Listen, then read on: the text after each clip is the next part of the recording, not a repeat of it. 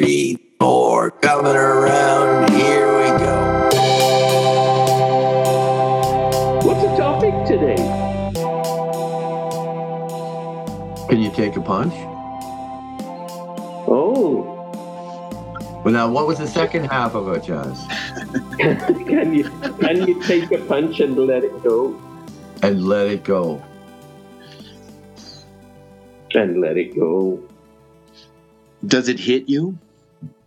Well, here is the deal. Everybody gets a punch in a different way. Like people, some punches aren't punches to different people.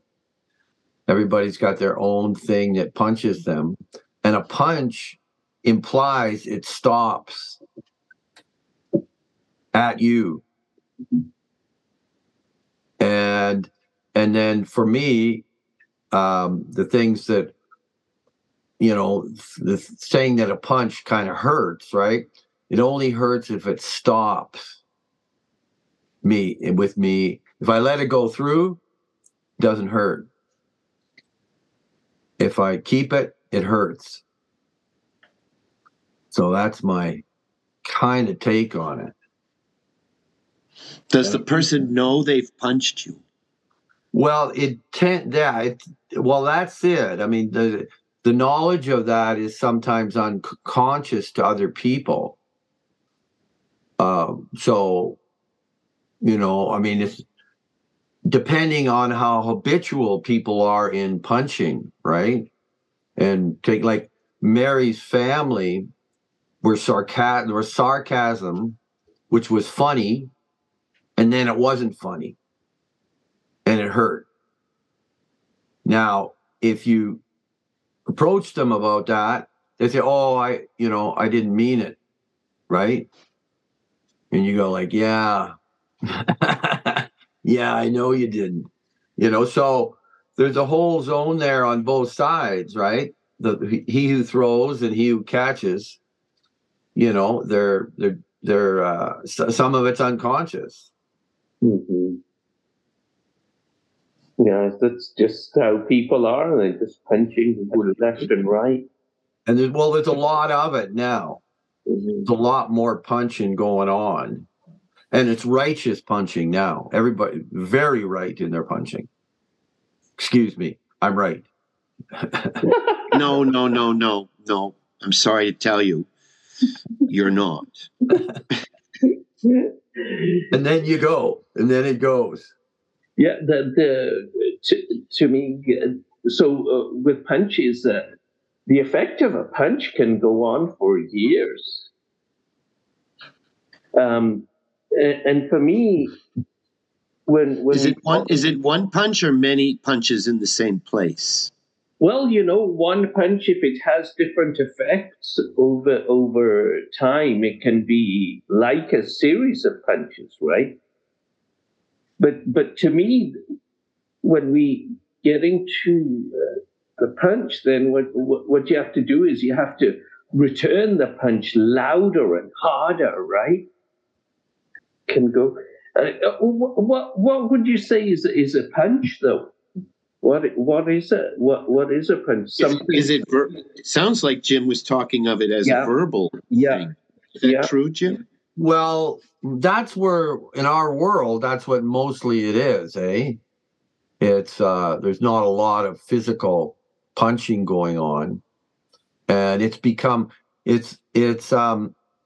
what I brought this up before, but I think the distinguishing feature to me is like when I was in Afghanistan, if you dishonored anybody, they could kill you. And what is dishonoring? Well, people nowadays don't know what that means. Mm-hmm. But you guys, get a sense of that, right? But it's, you take the honor away from somebody by what you say all day long. It goes on everywhere. Snip, snip, cut, cut, hack. And it's just, oh, I'm just joking. I'm just fooling around. It doesn't matter. It doesn't mean anything. We're oblivious to it. Bullying is on a real high. big everywhere, in all different forms. Bullying would be a case of a punch. Somebody bullies you. So is it fair to go ahead? Sorry, with Mary. Mary was bullied by her family, her brothers and her older brothers and sisters, and then her younger brothers laughed at her, and it was all bullying. But Mary can't accept that at this stage. She can't accept that it was bullying. How does she define it? She doesn't. She doesn't. She won't. It's normal. It's her family. That's how they are. And their family is untouchable. They're untouchable. They're unspeakable. When I unassailable. Totally, yeah. And every time I try and do that with them, nobody can take it. Right? They can't take it. Refuse any kind of. How do the younger ones? What do they make fun of her of? Like, what do they say? All that, What is a trait that they pick on with Mary? Pick at with humor. She wouldn't understand things at the different dinner table. She wouldn't hear things properly. Like, they had her kind of quite anxious. They were on her, right? So she couldn't really stop and think about things and give a real. She'd say a goofy answer and then laugh at her, but it wasn't funny. It wasn't funny, right? It was cruel. Does it continue into adulthood? Yeah. It's also a thing when you get bullied, you can bully, right? There's that carryover. When you take enough punches as a kid or a person, you start throwing them when you can, right? And I never took a lot of punches as a kid. I was fast and I was funny and I could get away, and we weren't in a neighborhood where it was mean. So, and my family wasn't mean, so I didn't take hardly any. So I'm more, I don't know.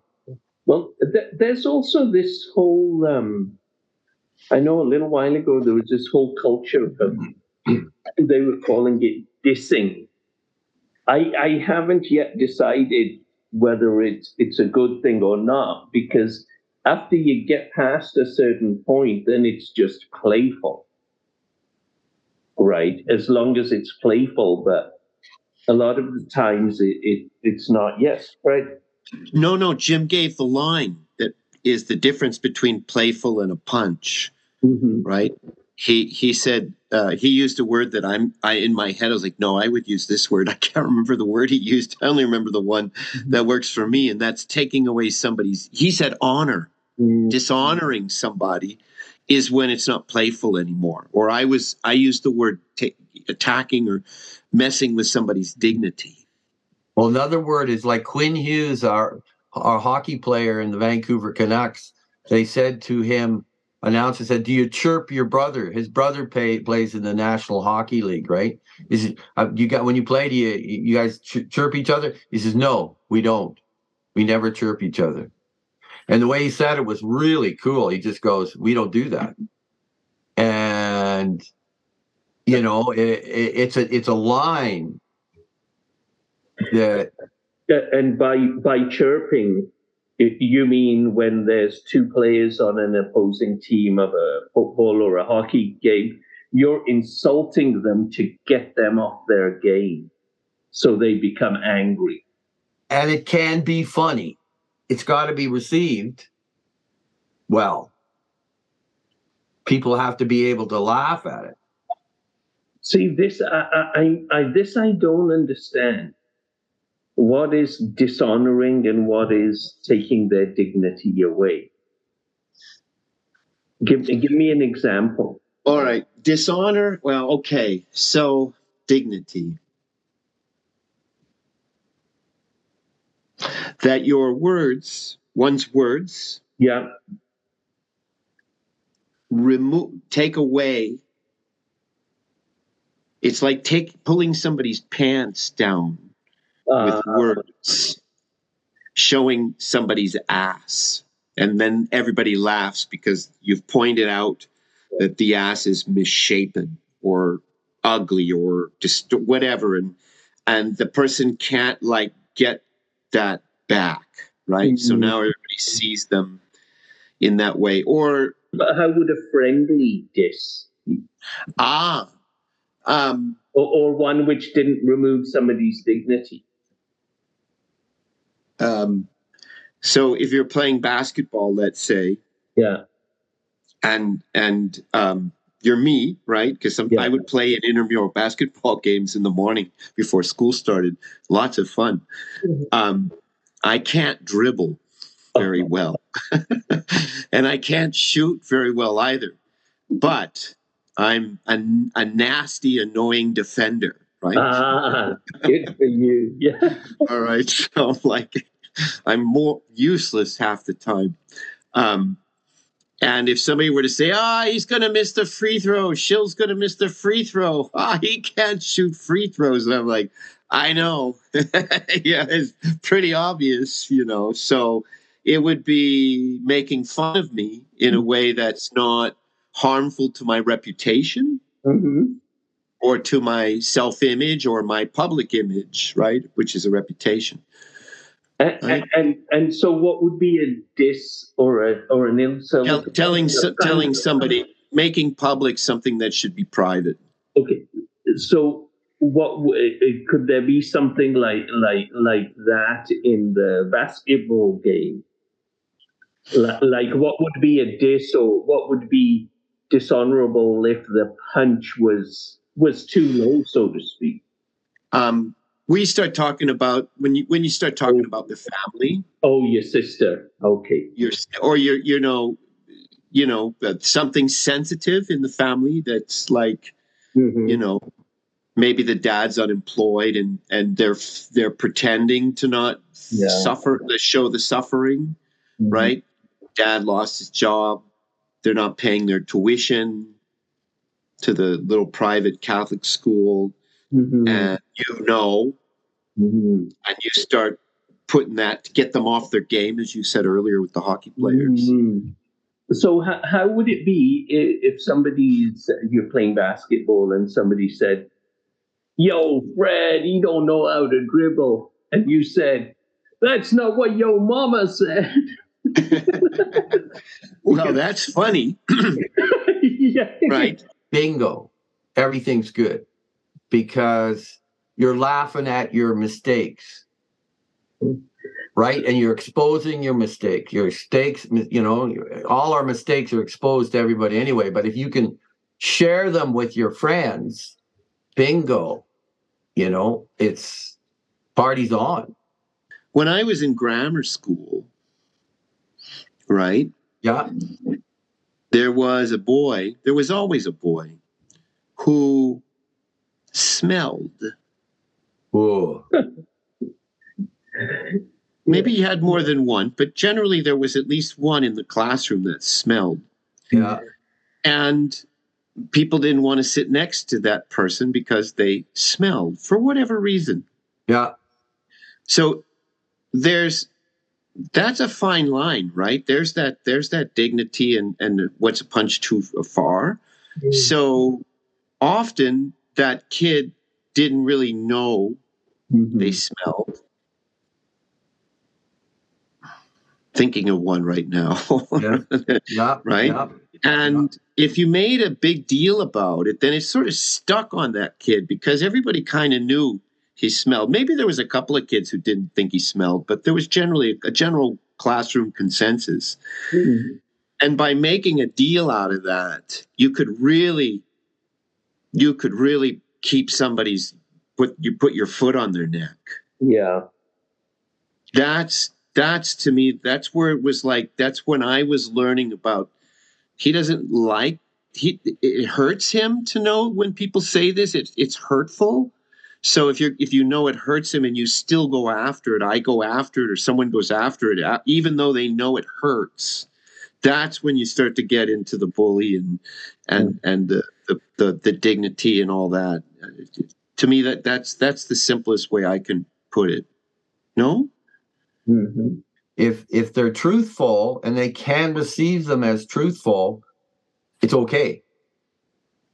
Yeah. It's okay. because they've got a message that they can fix things. If they can't receive the message for whatever reason, then it builds. It builds. Where they feel like they can't fix it. They can't fix it because they don't know put it together, right? It's the household, right, that makes it's not their fault that they smell. It's sort of the way their family lives, maybe. Bullying, hurting people, when it gets to the point of a syndrome, then that's what creates all the bad. It creates all the bad guys. What if one is unsure of the intention? So let's say, Jim, you're a teaser, right? And you're teasing somebody. Let's say it's me. And I have to think about, is Jim teasing me because he loves me, or is he teasing me because he's so I have to think about being mean. Right? Being mean. I didn't know, right? So he's either lovingly teasing me like, we're friends, or is it coming from a bad place? And you're trying to mess with me now, right? Are you trying to get under my skin and get me mad? Yeah. I don't know. And now I'm confused. I don't know how to respond, and that hurts too. Well, you know how I do it is I make fun of Jim a lot. And I let people know I'm making fun of Jim a lot. And if they're true, if the things are true, then you're lucky to get the message from somebody who likes you, right? The message comes through, you get it, and it's a laugh. You can laugh at your things, and it releases all that garbage when you can start laughing at yourself. And then there was another thing that used to be, I'm just talking about generally about things in the culture. There used to be this thing on Comedy Network, which used to come roasting the superstars, right? So they'd have, and it was, some of those were pretty darn insulting. My dad, for whatever reason, took me to a roast of an NBA basketball player. Oh, really? He had retired, and I don't remember. Maybe it was Nate Thurman of the Cavaliers. I don't know. It was a Cleveland Cavalier in the 70s. Uh-huh. And it was like, I don't know how my dad got tickets, why we were there, but it was like, okay, so there was a guest of honor, a basketball NBA guy retiring from the team, and just coaches and players and family and friends just killing him. Just killing him. Especially talking to him. I was really surprised at this point. I was very naive. There was a lot of how long your dick is jokes. And that was like, wait a minute. This is adulthood. Wow. That's good. So, but there's that arena too, right? Where you create the world, it's a roast. You're gonna get hammered, but it's all out of love and fun. But do you think Chris Rock went over the line? I do. Because that was an illness, right? An illness is a bit. I make fun of diabetes. Mm-hmm. To set everybody you can't else make fun of diabetes. Hey, I can make fun of it, but you can't. No. That's right. Well, it tells people, okay, he's a diabetic, which I have to get across to everybody so they know, but they know I'm making fun of it. It's like, but you got to do that. Chris Rock, if he would have made fun of one of his injuries, one of his things before, might have been okay. If you can dish it back and not get mad, like if somebody can tease me about something and I can tease them back, then it's past. I passed it on. And if they can pass it back, it's always passed on. Then it's not sitting anywhere and turning malignant, right? But it's when you hold it, you're forced to hold it. Somebody, like in school, I couldn't tease very well because it would come back hard, right? If I teased the kid, there was a couple of kids you could tease with and play with, but most you couldn't because they could turn on you, right? Right. So it took away one of my best, How would they turn on you? Well, they'd say mean things and go, "Oh, well, you were teasing, so we get to," but they'd be mean, right? And so I had to allow it because I was teasing. So I quickly didn't do it. I just didn't do it. Not everybody can take it. Not everybody can have a reveal going on. A tease is a reveal, kind of, right? You're revealing something about somebody. And that's tough to take for some people. So Mary has a psychological wound from her brothers and her sisters and her family life as she grew up, correct? We all have wounds, but this is her wound, right? Yep. So when you spend almost your whole adult life with her, right? So you get to know that wound really well. It's pretty much off limits for your teasing, I imagine, because there's nothing good's going to come of that, because it's a wound that if you touch it, it still hurts, even if it's from you. No? Yeah, well, and there's not a recognition, and she doesn't accept. That's right. That it's actually that they were wounding her on purpose, and like it was happening that way because her family was, seen as a real wonderful family, right? So she can't get past that. Just with my urging doesn't do it. So I've left it pretty much. Okay, can't do it, can't tease you, and but it doesn't go away then. Right? It's that you got to know your pain, your hurts. You got to know what your hurts are, your wounds are. You got to know because they're there, and you don't know them, they're going to be there forever. And you get the light of day on it. That's all it needs is to come out in a relatively decent setting. So, and that's the other thing about self-exposure. You make fun of yourself. It's a healing thing. For me, if I make fun of Jim in front of people,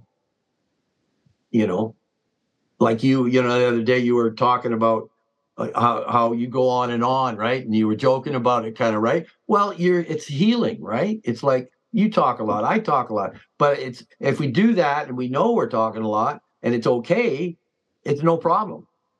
It's a thing. It's a funny thing. Well, it's interesting in the movies. They always have that line.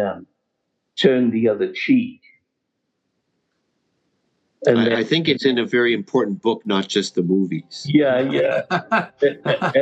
And then so the guy turns the other cheek, and then he gets another punch on the other cheek, and then he says, "Careful, I only have two cheeks."